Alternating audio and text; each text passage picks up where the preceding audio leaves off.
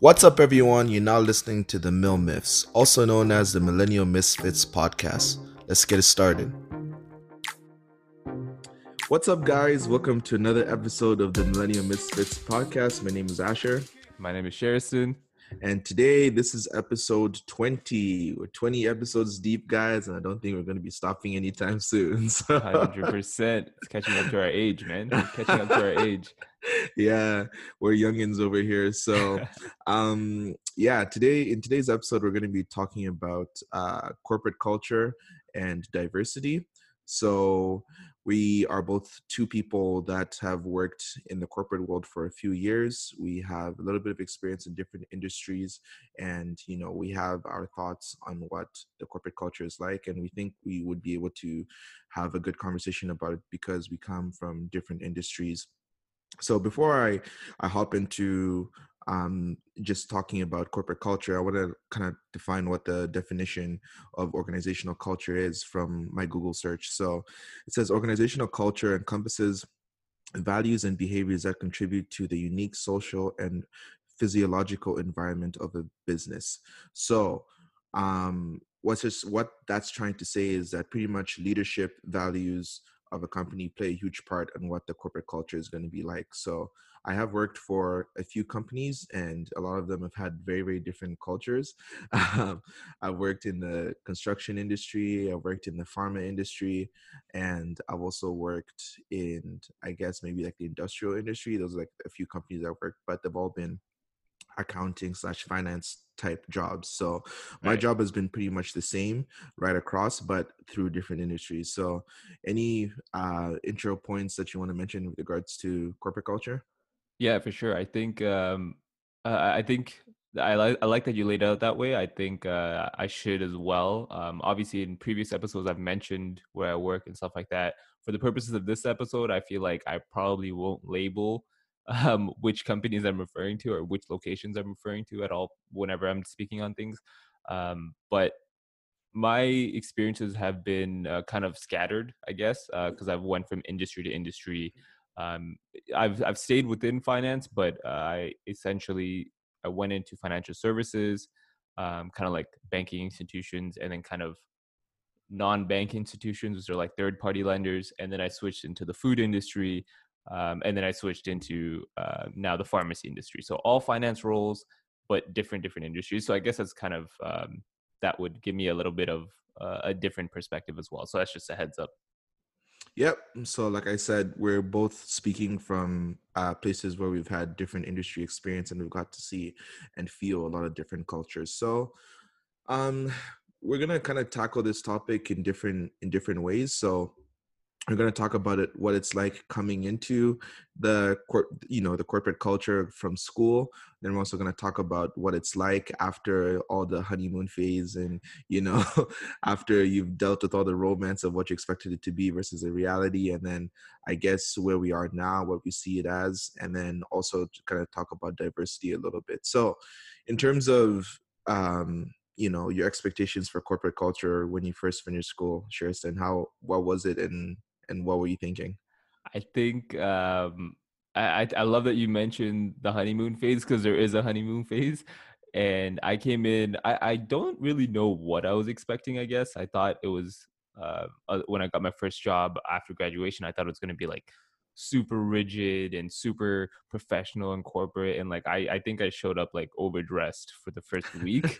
And people were like, why is this guy wearing a suit? Like, so Right. I think that was my first kind of introduction into that atmosphere, and I was kind of like, okay, it's not so serious and crazy as like what I imagined, I guess, from the movies or from like experiences from internships and stuff like that. And I think that's mostly because once you enter the world, like before you enter it, like if you're doing internships as a student or anything like that, they kind of your experiences are very narrow and siloed, and people will kind of almost like scare you a little to be like prepare you for the real world. Right. But when you enter it, it's like, okay, it's not so bad. It's not like this is normal. Like I think I can manage this, right? So that was my first thing. I was like, I walked in and I was expecting like a very professional and scary environment, and people were very inviting and kind of like, this is where you're gonna work may potentially for the next 20, 30 years. Who knows if you decide to and if you do Right. well. So you want it to be a comfortable place. So we make you feel comfortable. So that was kind of like my first experience where I was kind of like shocked and taken back. What about you?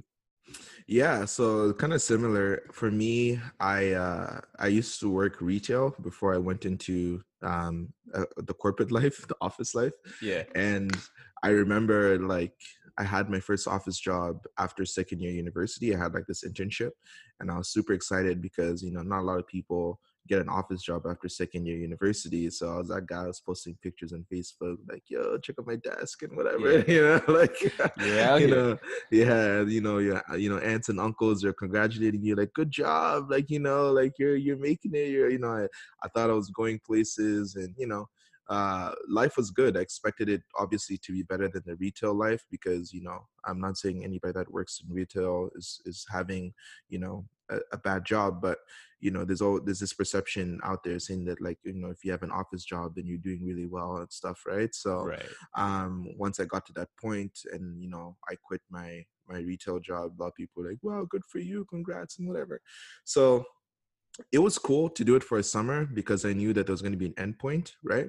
I Right. knew like, okay, after 4 months I got to go back to school. So I had my internships here and there during university, and then once university was done and then I went into the corporate world, then like I kind of already knew what I was getting myself into. Even though I had internships at different companies and stuff, I kind of like I had an idea, like, okay, this is what's going to be like, blah blah blah. Each company was different in terms of the way that the organizational culture was. Some Right. were more relaxed, some were like dressed up more, some the employees would be swearing like it's nothing, and I'm like, dude, like, why is that woman's like screaming and yelling so much, Hmm. so the honeymoon phase, I feel like for me, kind of ended already by the time I finished university. And so once I hopped into the corporate world again, once I was done school, I was kind of like, it is what it is, like I Right. knew that I'm like, okay, I know what it's like. This is what I've been told I'm supposed to do. This is what I'm supposed to expect. So there wasn't anything too out of the ordinary from that point forward. So um yeah, so we're gonna move on, I guess, to the reality of corporate culture. So I'm gonna keep it open ended. I'm not even gonna ask a question. What is the reality of corporate culture in your eyes?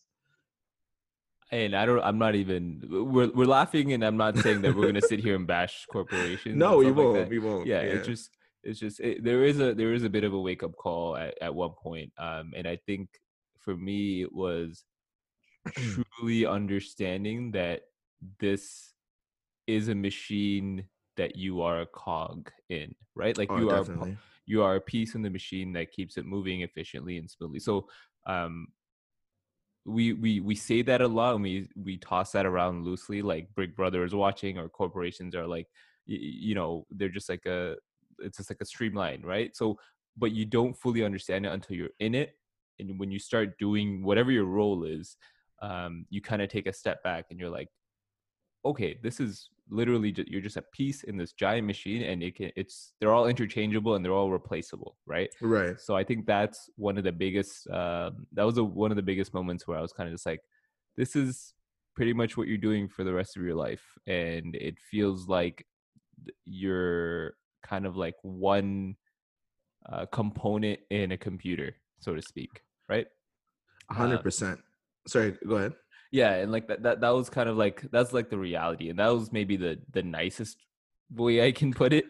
And it is what it is, right? Like businesses are meant to be efficient and streamlined, and they're working towards a certain goal, and there's paths towards that goal, and there are people that come in at each stage of that path and help out, and that's essentially how you have to think about it.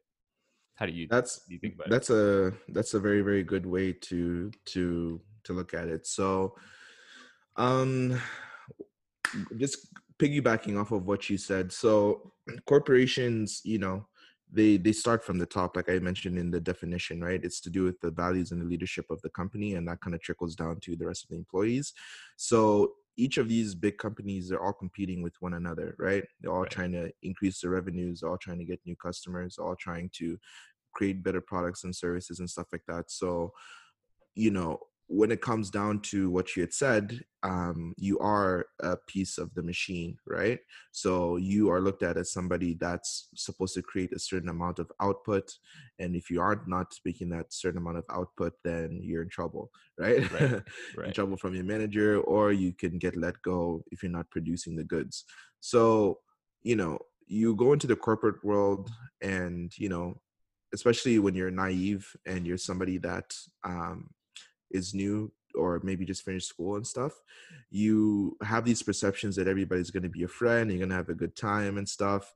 And people come to work just to do what they got to do and they get out of there. A lot of people are like that. There are some people that love their job. They found out what it is that they love in life, but I feel like those people are not as common. Most people that go to work, they kind of do what they have to do. Like, yeah, they'll be friendly and sociable, but a lot of people will talk behind your back and have their own thoughts, but they'll play nice just to make sure that work goes by okay. Right. Right. Right. But there's always rumors, like there's always so much like be going on behind the scenes that like a lot of people don't talk about, but it's just there. And if like you're good at it, you can find out what they're talking about. But sometimes, especially junior people, they don't really get to find out what it is that is being said behind the scenes. But for the managers I've worked for and for the people that I've worked with, I've always heard stuff like, oh, this is happening here, this person said this, oh, this person's in trouble, oh, this is what's going to happen. There's just so much gossip that's going on.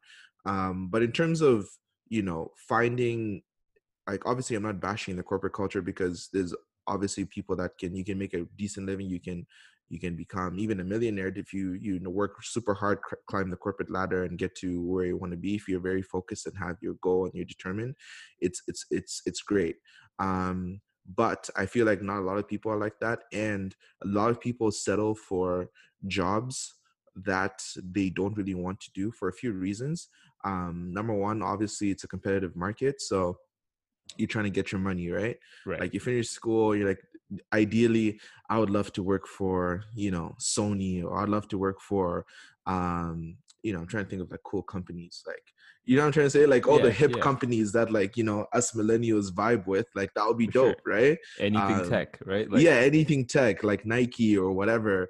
Like, if I could work in a corporate setting with like those like, hip companies, that would be amazing. I'd be happy to go to work and tell my boys like, yo, this is what I'm doing, and I'm part of like the marketing team or like the sales team or like about part of like the product development team. And people like, bro, that's dope. You know what I mean? yeah. Yeah. Like you'd get your clout and like that would be super exciting. But guess what? Not everybody has those types of positions. Most of the jobs out there are hella boring, and they're like, oh, yo, I'm just doing it for the check. So it's very, very hard for most of the people out there to find something that they enjoy, but they do it because you got to pay the bills, you got to save your money, and you got to feed your family. So that's Exactly. what I'm gonna say.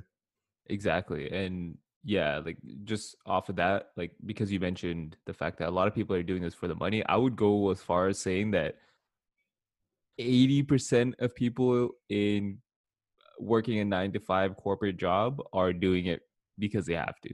Like Right. that, and that sounds like a ridiculous number, and I'm sure a lot of people would disagree, but realistically, a lot of people, I would say, are kind of just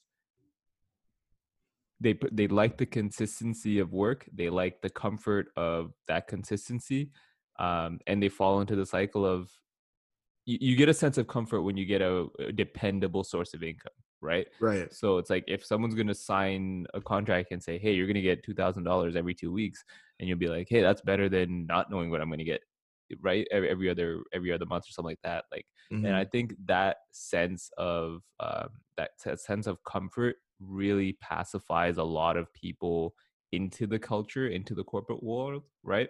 Mm-hmm. And so that is probably one of the biggest things that I would throw caution to the wind in terms of entering that world. And I'm not saying don't get a job. Obviously, that's like that's the complete opposite of what I'm saying. But what I'm saying is understand what the value that you're trading off for, right? So when I signed my first job, I was like, oh wow, like, and I'll speak to this. Like, I think my entry level salary was like 40,000, and I was like, dude, like I'm coming from a student, and I was like, yo, I'm getting $40,000. Like this is Yeah. like I'm starting, right. This is the beginning. But when you really digest what that means, it's not to say that, hey, I got to be careful with this. You can It's keep not it just simple. right. It's not to say that like you are essentially trading your value or your worth for 40,000, but you got to think about all the work that goes into that, right? Like you're working 40 hours a week. You're essentially trading 40 hours a week of your life for this paycheck that's going to be however much, right? So I think Right. once you start thinking in that frame set, it's kind of like it opens your eyes to understanding the internal workings of how a corporation works and why they are laid out the way that they are. Would you say that's correct? Yeah, I agree with you. I think like about yeah, I think the same. About 80% of people do it because they're doing it for the money and not because they love what they're doing. Um and also they also do it because of what's the alternative, right? Like Right. if we had better alternatives and said, "Oh, if you want, you don't have to work the 9 to 5. You can do this instead and make the same amount of money." I think a lot of people would switch, right? Right. So it's not like they have many other options to choose from. So it's kind of like what they have to do. In terms of there's something that you said that kind of slipped my mind now. I guess I was just saying that like you got to understand that like you're trading hours of your life for Oh this yes, paycheck, right? Like so that's you right. got to think in that time frame to be like how Exactly. That's what I was gonna say. So it's all about value at the end of the day, right? So the more value you can bring to a company, the more you're worth, right? right. So it's also like a supply and demand thing. Usually value and supply and demand, they kind of work the same. So if you're very valuable and there's less supply of you, then you're gonna get paid more. So the reason why I'm saying that is because if you had or you could create value for yourself, um, at this young age, I know this is much harder for people to um, to grasp that are old. I'm not saying it's impossible if you're in your 30s or 40s or 50s, 60s, whatever. But if you can create a certain value for yourself, especially at the easiest time in your 20s, then the market perceives your value. Then you're going to get paid. You get what I'm Right. trying to say? So Yeah. people can create value in many different ways. You can create value from products or services that you make. You can create value from even just posting on Instagram. That's creating value, creating content, right? You can Right. create value from what we're doing right now, podcasting, YouTube, or even drawing. Like somebody will like your art and will pay for it. That's value, right? Yeah, for sure. Music, you know, whatever it is. Like there's so many. I can list them. Like there's just so many ways to create value, and I believe that a lot of these corporations that we work for were started based on those principles as well, right? Right. Yeah. They started off by creating value for one customer. They're like, oh, this customer wanted their their toilet fixed. I fixed it for them. That guy referred me to this guy, and then I got two customers now or three. You know what I mean? And then all of a sudden, after whatever years or decades, I'm now working for that industrial company. Right. Right. um, so it's all about creating value. There's digital marketing services, all these companies out there. Doctors are creating values for you because they're making you healthier and whatever and stuff. So it's all about creating value at the end of the day. Um, so I think that like us, the millennials, so this is kind of like wrapping up this point.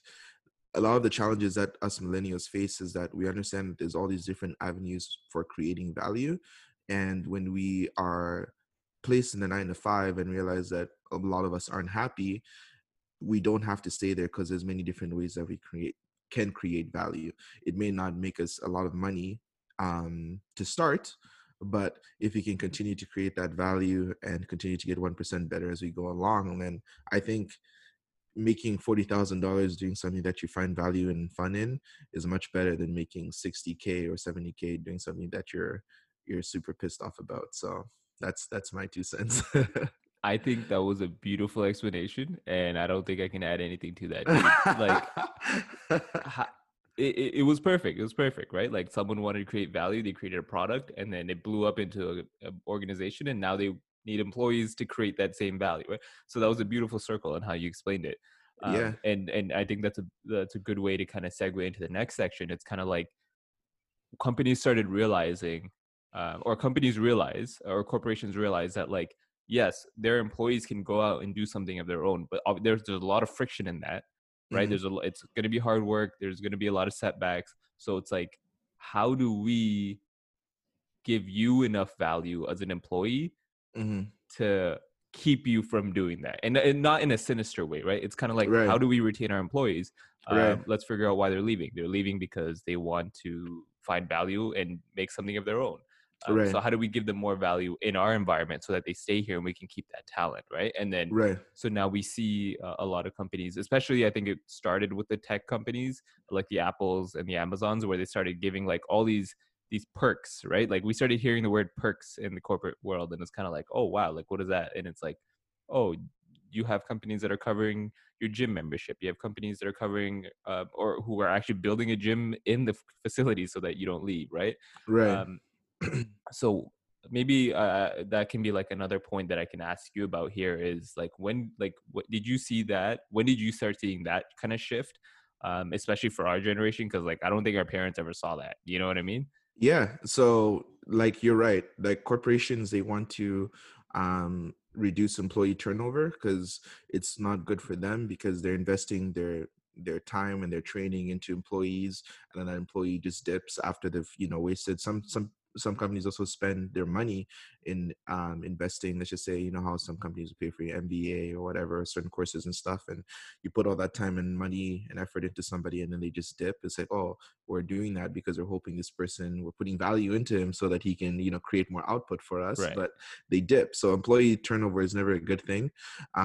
Secondly, they do create values in different ways, like in terms of helping with the pension or giving you sick leave or your medical benefits, vacation days, salary increases, stuff like that. Those are all things that they're putting in place in order for you to kind of feel secure and not want to leave that company, right? Like, you Right. hear a lot of people talk about saying like, bro, like, I can't leave, like, I got this, I got that.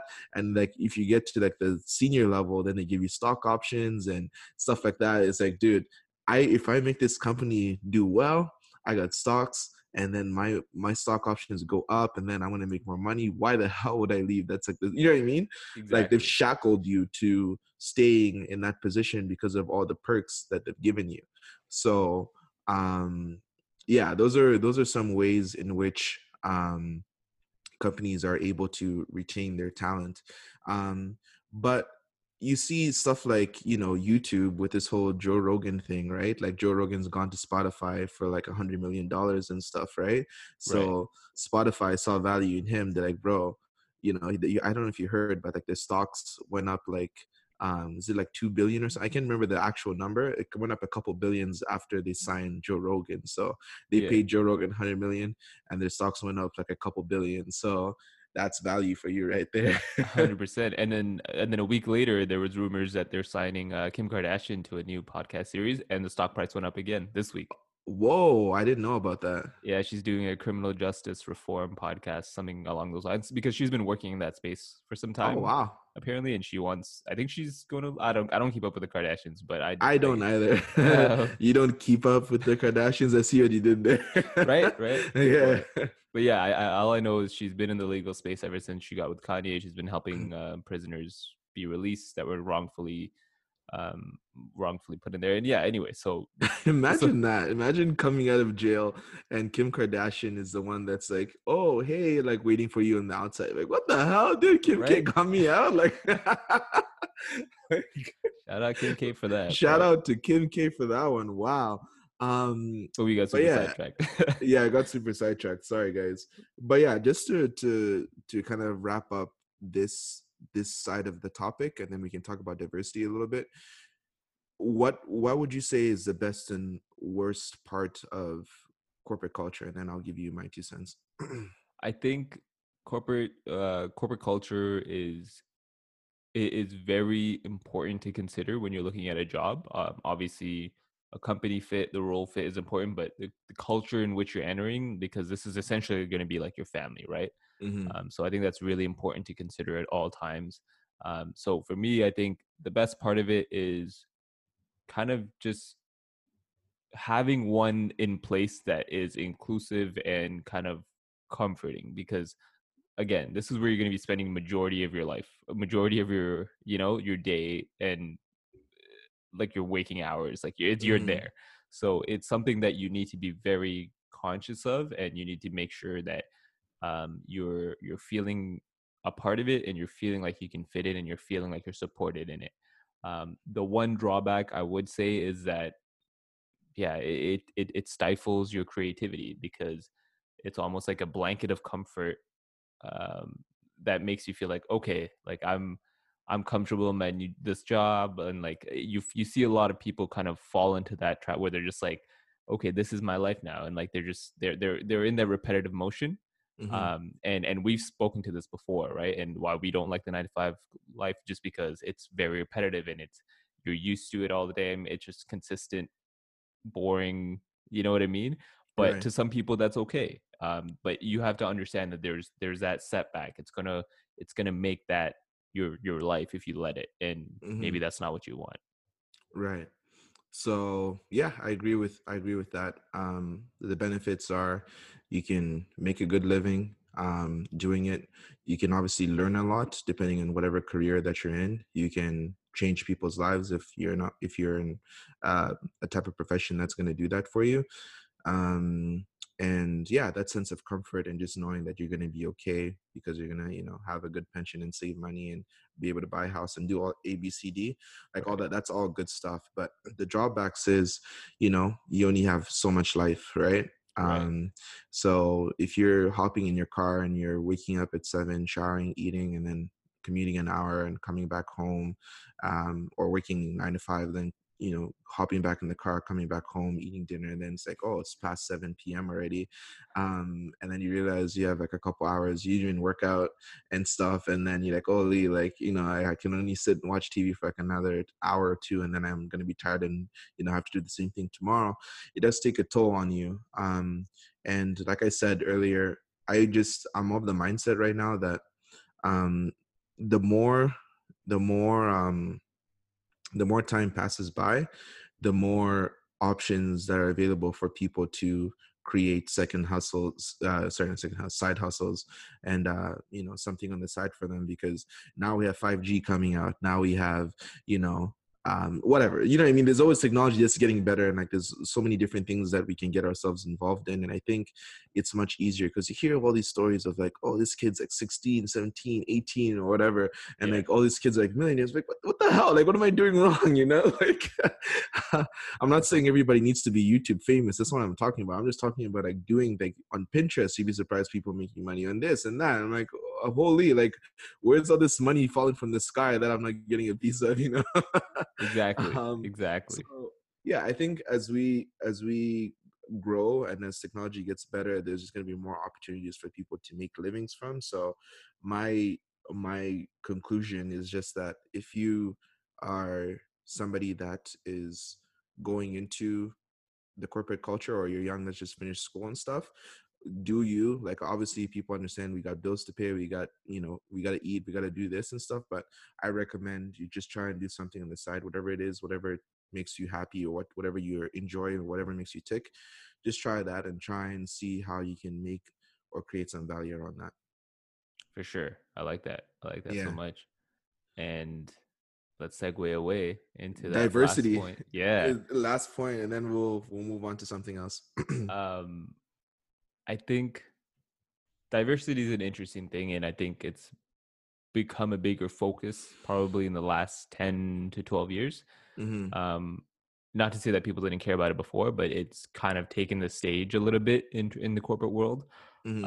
And I think it's something that is also another way through which I don't want to say it's a perk, but it's also another way through which companies can showcase that they're valuing their employees, and they're making space for their employees to feel comfortable. Right. And so, obviously, diversity and inclusivity is important in a workplace, to ensure that people of all races and colors and backgrounds or anything can coexist and work alongside each other without feeling like they're misrepresented or they're judged or anything like that, right? Mm. And so I think it's one of those things that you have to consider. At this point, I think we almost take it for granted. We're like, of course, the company would be inclusive and stuff like that. But we still run into examples of a lot of places that have a lot of flaws in how they view this, right? So Right. um, what's your take on diversity in the corporate world and like how important it is? Yeah, um I think most companies, if not like 90% or more, I'm not speaking from facts, I'm not looking at any numbers, just from my thought, is that they don't have a diversity problem at the bottom of the company. Like there will always be diversity when it comes to the lower level jobs in the company, right? Right. I think there's a diversity issue when it comes to the more, medium level managers, the more senior managers, the more senior type roles in a company, leadership roles. That's where you see an issue with diversity in terms of people of color or even women, for example, right? Um, so it's tough because most, I think there's articles you can even find of how many Fortune 500 companies have CEOs that are either female or a person of color. Right. Pretty sure it's a very small number, right? So um and yeah, I think it's an issue that this Black Lives Matter movement is trying to address as well. You've been seeing a lot of that in the news lately, and also there's a lot of organizations out there. People talk about the glass ceiling, right? Women have been talking about the glass ceiling for the longest time. So these are issues that um, currently exist in the corporate world, and I'm sure a lot of people are fighting right now to make sure it doesn't continue in the future. For sure. And I Yeah. think I think it's a good thing to fight over, right? Because like you mentioned, it's always usually the lower level employees or the lower skilled employees that um, those pools of employees tend to be more diverse than executive or senior levels. And so I think it's important for companies to consider that your product or your service or whatever that you're doing is built on the backs of the people that are working in the communities in that wherever your company is, right? So Mhm. if your company is located um, in a highly diverse location, and those are the people that you're hiring for your job, and they're working on your product, and you're selling it to exclusively certain people, or if your management is exclusively uh, all male, or you know what I mean, it's like it's going to reflect poorly to say that you're not valuing these employees who are literally creating your wealth Mhm. enough to bring them into higher positions or higher status or higher recognition or whatever that is. Right. And I think a lot of companies are noticing now that they need to make a switch in a lot of areas in terms of how they perceive diversity and inclusiveness, and how they're championing it themselves, right? So I would Right. say um, you have examples of companies that are hiring people of color, more women onto their leadership, on the board of directors or their leadership teams, because they want that diversity and they want to be inclusive to more people. And then you also have companies on the flip side who are trying to make the product or service that they're offering more inclusive. So, just off the top of my head, one of the examples is Aunt Jemima's syrup, right? Like they announced that, hey, like we realize we've been catering to the whole world. Like I thought Aunt Jemima's was great. It was a shit, right? It was so great. That was the syrup. But you never really pay attention to the fact that their logo or their symbols are built on racist undertones. So it's kind of like, am I like, should we be supporting a company like that? And they're like, oh, like, yeah, we realize this. We need to fix it. So I think that was a great example of them changing their culture and changing and addressing diversity and inclusiveness and being like, this is something that we need to change. Right. Another example is the whole Reddit situation. Right. The husband of Serena Williams is one of the co-founders of Reddit, and he is obviously married to a black woman, so he kind of understands, what black women and black people go through in society and some of the limitations that they have.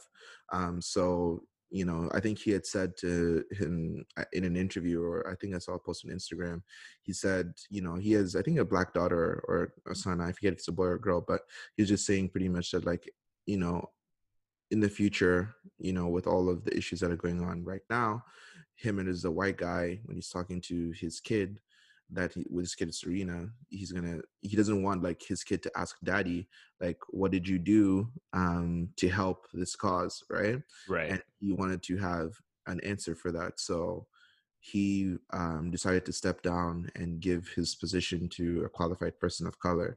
So that to me was like, wow, like, I mean, you started this company. I'm sure he may be involved in, some advisory type role, Right. just like most of these people are, like, like a Bill Gates. I think he's still somewhat involved in Microsoft and, like, ABCD. But to do that, I thought it was pretty incredible. I was like, whoa, like that's a pretty big decision, to just get, step down from something that you started and give it to a person of color. I was like, that's great. And when you can see, I think I think I mentioned this earlier, if people that are, the minority, if they're women or people of color, and you see someone in a very senior position in your company, Right. and you can see that, oh, this person has made it to the top, it kind of gives you motivation or shows you that, hey, I can do it too, right? It's kind of the same thing with Obama. If there's a black president that can happen in America, then hey, what's to stop me from becoming president as well too? So it's kind of the same mentality. Exactly, exactly. And we have examples of people making it that far, and we have maybe limited examples. Hmm. And I think obviously there's a lot of flaws in the system as to why there's a limited amount of those people, Hmm. right? And I think now that corporations, or I hope this movement with everything going on, is opening corporations to that possibility of being like, hey, maybe we're not doing enough, right? Right. And like you said, like Serena's husband, like that was a great move. I was like, that is such an amazing transfer of wealth and power just to address a situation like that you have to appreciate that, right? Definitely. So I like the direction that we're headed in terms of where corporate culture is going. Hmm. But yeah, there's always portions that you have to be wary of, and understanding of.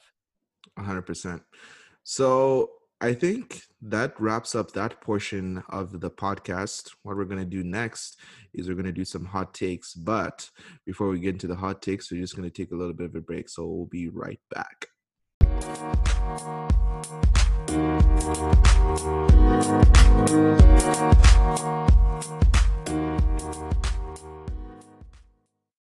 All right, and we are back. And we are here to start a new segment that we wanted to, or not even a segment, just kind of a new portion of our of the Millennial Misfits that we want to do, and it's kind of just hot takes. We want to lean into what's going on, current events, and just understanding um, our perspective on it, right? So, Asher, I'm going to kind of bug you about a couple of things that are going on right now, but first, I'm going to ask you about the NBA. Yes, sir. So basketball is looking to be back. The NBA is announced that they're going to be back in July, and they're going to be playing out of Disney. They've kind of laid out a format for how teams can come in and compete, which teams are going to compete, how they can make it to the playoffs, where they're going to stay, and kind of how they're going to be socially distanced and whatever else. Obviously, the players and all the staff involved will be in a kind of a bubble. So what that means is they can only interact with the people that they're around for that time. They can't go out to see other friends, other fans, or the family, anything like that. So it seems like a really rigorous process that they went through to put this together, and they seem like they've considered a lot of details that they should have. But I wanted to ask you what your first impression was when you saw that headline, the NBA is back. Yeah. So when I saw the headline, the NBA is back, I was excited. Um, Obviously, things are looking a little shaky again in terms of sports because I don't know if you know, but they're going to be playing in Florida, like you said, at Disney. But recently, the coronavirus cases have just been skyrocketing in Florida. I think they've had like more than 8,000 cases in the last 3 days or so. Right. Last 3 or 4 days, I should say. I think yesterday it was like 3,000 cases. But point is that it's becoming a problem, and I think the mayor had said that it's due to more testing, but I have my reserves about that. Right. I'm sure people are getting tested more, but I'm sure also that the virus is spreading. So um Testing is just so recording the fact that it's spreading. I don't see it. exactly. Whatever. That's a different story. Yeah, because obviously we know that, like, Florida has been the hotspot for, I think they were like the only state that allowed sports as an essential service, right? So the UFC started in Florida, and now the NBA is coming back in Florida. And I'm for the NBA coming back, but there's something that you're gonna ask me that we're gonna dive into, right? For sure, for sure, for sure. I just wanted to get your opinion on that. You know what I mean? Yeah. But yeah, I'll let you kind of lead this. Yeah. So the NBA, it's been tricky times, obviously, guys, um, in terms of the Black Lives Matter movement. This obviously all started. The Black Lives Matter movement has been around for a long time, and it just sparked up, and it's become the biggest movement, I think, of all time, globally, once the George Floyd incident took place. Right. So these protests are still ongoing, and there's been NBA players that have come out and said that they want to, they're deciding that they don't want to play this NBA season because, they think that's going to be a distraction to, towards the movement. They believe that if, you see Sports Center, oh, LeBron dropped 40 and this happened and that happened, and kind of just like, we're back to days as usual. Right. But I'm gonna give like a pretty much a simple statement and say I'm not for closing the NBA, and I will tell you why after. But I want to hear what you have to say, just so you don't you don't hop on what my reasons are. I think the NBA should cancel the season. Okay. And that is my take on this topic. Okay. So obviously we don't agree on this. I'll kind of lay out what I think, and then maybe you can kind of dispute me and fight me if you have to. Yep. But yeah, I do not think the NBA should come back for the season, and there are several reasons why. I think first off, COVID. Nobody in government understands what to do with COVID. You know what I mean? Like, I feel like, and I'm not even an American, like, we're Canadians, right? But I look at the administration and how they're handling this, and it's like they don't know what they're talking about, right? So that's the first issue. Second off, with this movement going on, with the Black Lives Matter movement kind of taking the general attention, which as it should. I do agree with a lot of the players' concerns that say the noise will be quieted if they go back to the sport, in the sense that, like, they won't be able to invest time into protesting and things like that if they're going to be playing. First off, they have to stay in their bubble, so they actually can't be outside with other people. And second, they're just going to be busy, right? You have to stay in a certain in certain shape, and you had to do certain things to keep your body right and ready and your mental right, and you're going straight into playoffs. Like, that's a whole mental strain on its own, right? So I don't think it will be fair to all the work that the players that have been protesting and raising awareness. I don't think it'd be fair to those people now, because it's like, all right, you're done, let's go back to work, right? And I don't think that's how they want to be treated, and I don't think that's how they should be treated. And I understand that they have a platform while they're playing to protest. I just don't think it will be as significant as you holding out for that purpose. You know what I mean? So that's my take on the Black Lives Matter protests as well. And then lastly, my last point as to why I don't think they should open up is because there's just so many. There's already, in like a regular season, I feel like there's already so many factors that go into the playoffs, or go into who wins or who comes out of it as champ, right? A lot of people, like, we're Canadian, a lot of people want to trash Toronto's championship from 2019 because Golden State had so many injuries. And we're kind of just like, Right. hey man, like you showed up with the team that you had, we showed up with the team that we had, we won, right? It is what it Right. is. Right. And I feel like we had to defend that even, right? Mm-hmm. That it was out of our control. We couldn't do, like, we had nothing to do with it. Right. So when you look at this season, it's kind of like, okay, so they took like a 2-month break. We don't know what that's going to do to their bodies. Yes, a lot of them are staying active, but some of them couldn't. Some people couldn't get in their workouts and stuff like that. And like, it's not the same level of care that you're getting, right? And when you're playing at a Right. high level, you don't know how that can change. Right. So they're not as prepared as they should have been. They had all this time off. They had so much go on during this time off that like it'll Mm-hmm. probably be affecting your mental in terms of where your headspace is at, Right. let alone going straight into their career, right? And they have to Right. go headstrong and win a championship. And so I feel like there's all of those things that are going to play into that.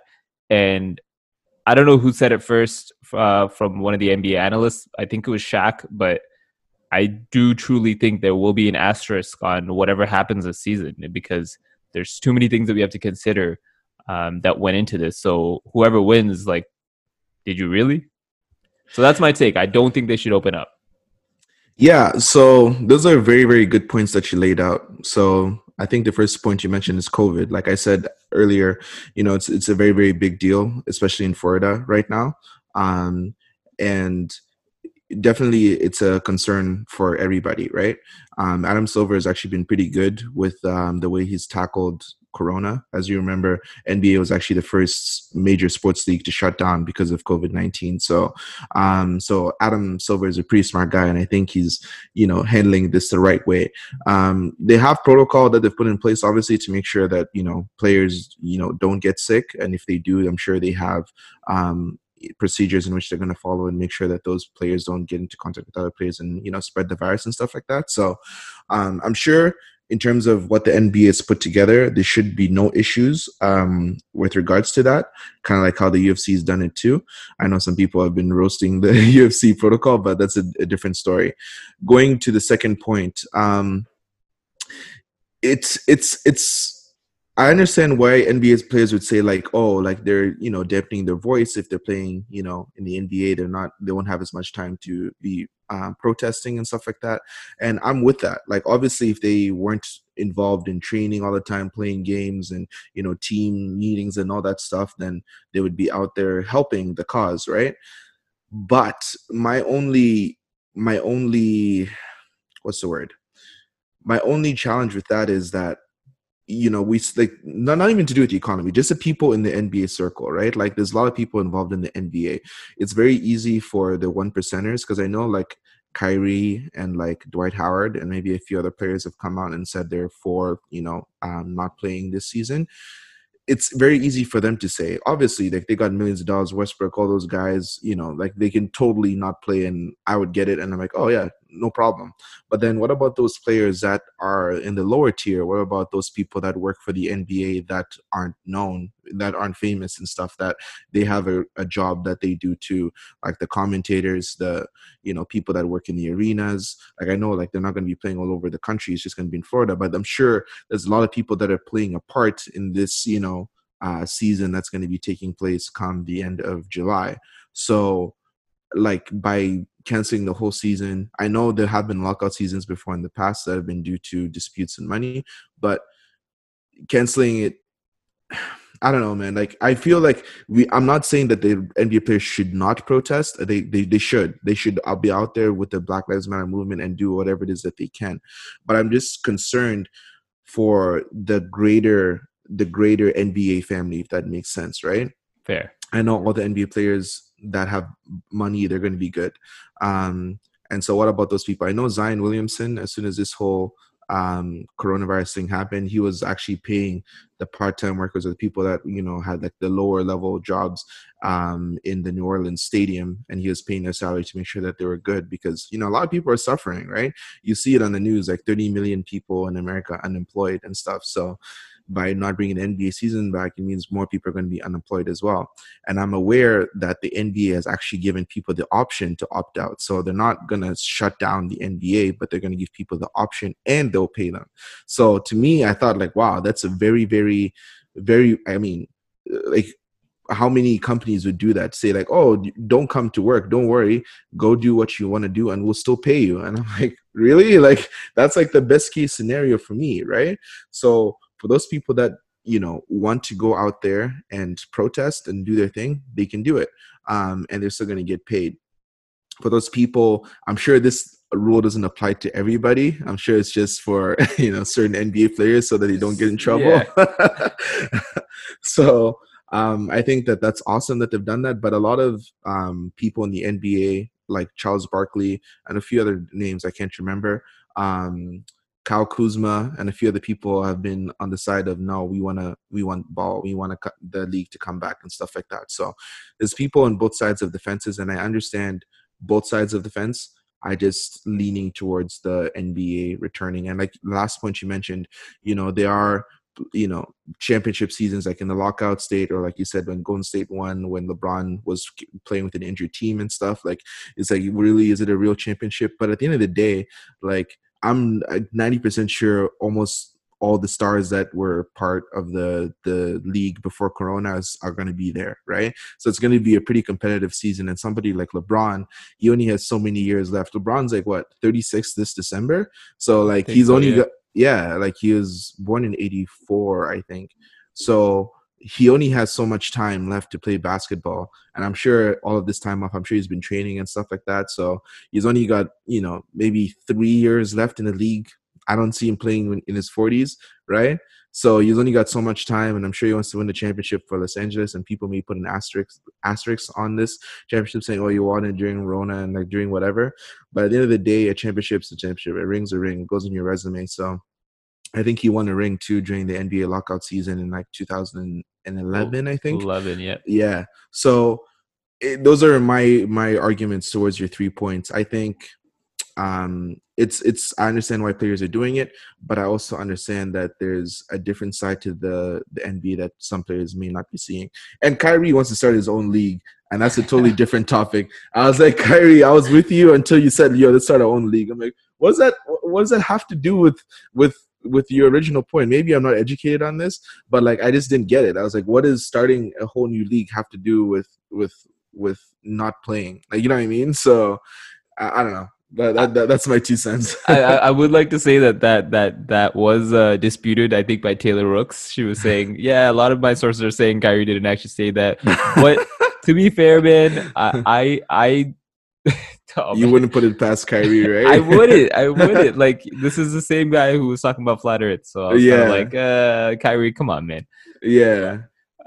But okay, that's fair. I definitely understand your points. And you did, yeah, you're right about LeBron. I just checked his age. He's 35 turning 36.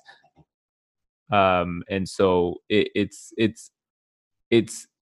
sucks, right? Like, he had a beautiful season. He had such a good season. Yeah. And he did so much for the Lakers this year. And I'm just saying this as a fan. But I was just like, man, it's gonna suck. You're one of your last chances at a title. Who knows, right? Yeah. So yeah, I don't know. We'll see what happens. I think obviously we have a couple more weeks, and Toronto's actually already flown out, I think, to Florida. Right. So we'll see what happens if they change their mind based on any other factors that are going on right now. We'll just have to see. But even Dana White from the UFC mentioned he's preparing for a second wave. So I'm sure. Or a second shutdown from coronavirus. So I'm sure the NBA is considering that as well. So we'll see in the next couple of weeks of what's going to happen. Yeah, I mean, that would be something else if we had to go through a second shutdown. I'm like, man, the world would have a reaction to that. That's all I'm gonna say. Right? Yeah. But yeah, safety first, guys. Safety first. Now, the next hot take that we got is Chris D'Elia. I don't know if you guys know who Chris D'Elia is, but Chris D'Elia, he's an American comedian.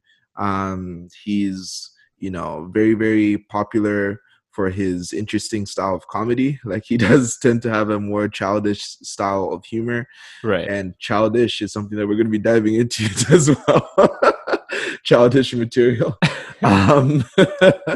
Yeah, he's a kind of a goofy comedian. He's friends with like Brian Callen and Brendan Schaub from the Fighter and the Kid podcast. And recently he's been in the news in the last day or two for his involvement with underaged girls. There've been like some pictures that leaked on Twitter of some emails that he was sharing with, or maybe I don't even know if it's text messages, but I know emails for sure, of telling, young girls to, send him pictures and, some other inappropriate stuff that was being said. I think he's like told one girl like, oh, we should make out and stuff. And, these girls were underage. So Chris D'Elia, I think he's 39 or almost 40, and he just recently had a kid. It's tough because I'm not gonna defend, people that try and have sexual favors from underage people. I'm usually somebody that tries to understand where one person is coming from before I judge. I'm not the biggest fan of cancel culture, to be honest. I do understand that there's some terrible people out there that do need to be canceled. Don't get me wrong. I'm not saying that everybody shouldn't be canceled. But I just know the type of toxic environment we are in online. You'd be surprised. Just read the comments that you see like on certain posts or forums and stuff like that. So I'd like to hear more from Chris's side, and maybe from the people that he's been involved with as well. He did release a statement saying that all of his relationships have been legal and consensual. So he says he hasn't done anything wrong. He is a comedian, so maybe he just took his comedy the wrong way. I'm not sure. I'm not trying to defend him, guys, but clearly, if he was trying to hook up with underage girls, then that's not right. Yeah, 100%. I'm with you on that. I think it's disgusting if it is true. And hey, listen, if they find out that this is true and they can prove that, then throw the book at him. I don't care. Like that, I think that's disgusting and that should not be tolerated at any level, right? Right. And like you said, I don't think there's any reason to defend him in this situation. But I think it's always important to ask questions. Right. And to that point, I think the situation is so weird. Like I'm not too familiar. I'm not a huge follower of Chris D'Elia. I kind of caught up to. I've known him through a couple podcasts, like you mentioned. I think he went on Joe Rogan a couple times. Yeah. And so I've caught a few of those. I haven't really watched his stand up, but I do know of him. So I just saw this and I was kind of like, I was catching up with the story, and it's this girl who had offered to send, like there's another there's one thread of this girl like sending him pictures of a panda, right? Just to like just like psych him, to be like, oh yeah, like it's psych, like I'm 16 or whatever. But like she didn't tell him that, right? I don't know. In the conversation that's been posted, she didn't tell him that. Right. So I'm also wary of the fact that like a lot of these celebrities, once you hit a certain status, people are just like there to get you, right? They'll just wait, like they'll throw themselves at you just so they can catch you in that position, right? It's like they knowingly will talk to you and stuff like that. So, and I'm not saying that these underage girls, if it is proven that they reached out to him, who knows what happened? I don't know. But there are definitely instances where people try and catch you in those traps. And it's kind of just like, how do you, like, why are you doing that, right? Like this might be not maybe Chris D'Elia, but a lot of celebrities in a lot of cases, there might be people that they just don't know, right? Like they're assuming that you're interested in them, and then like they get involved, and then they find out that like you're underage, and it's like, oh shit, like you knew this whole time. Even if I didn't ask, you knew. Why didn't you say something, right? Yeah. And so I think like, dude, these celebrities, I think you just gotta ask. Like, I don't know why you're not. You guys should walk around with a piece of paper that says, this is the document that you need to sign that says you're above 18. Yeah. Or anything else happens. Like, I need this proof. Like, do that, man. Like, you're a celebrity. You know what I mean? 100%. Like, a lot of these celebrities, they have to walk on eggshells. I think that's what the saying is, right? So it's tough. That's why I'm kind of like, when I hear these stories, I always try and lean to the innocent until proven guilty situation, because like TMZ, like, oh my God, these guys, like the paparazzi and stuff, they're just following celebrities, just looking for a story and just, trying to get something, because then they get clicks, they get money and ad revenue, all that stuff, right? So when I know that those people out there exist and some of the people online, then I'm always like a little bit like, okay, like, I don't know, like, I reserve judgment till like more facts come out. So, yeah, if he did deliberately do that, knowingly, then yes, he should he should face the consequences for doing something like that. But yeah, it's tough, man. It's also a good thing. Okay, let's just say he is guilty. It's a good thing that like these people are being put out there. Just because you have money and you have fame and you have power does not mean that you can do whatever it is that you want, right? Right. The same thing happened to Louis C.K., right? He was masturbating in front of women, unwillingly, like they didn't want that. So and he was just doing that, so he got exposed for that, and that obviously wasn't right.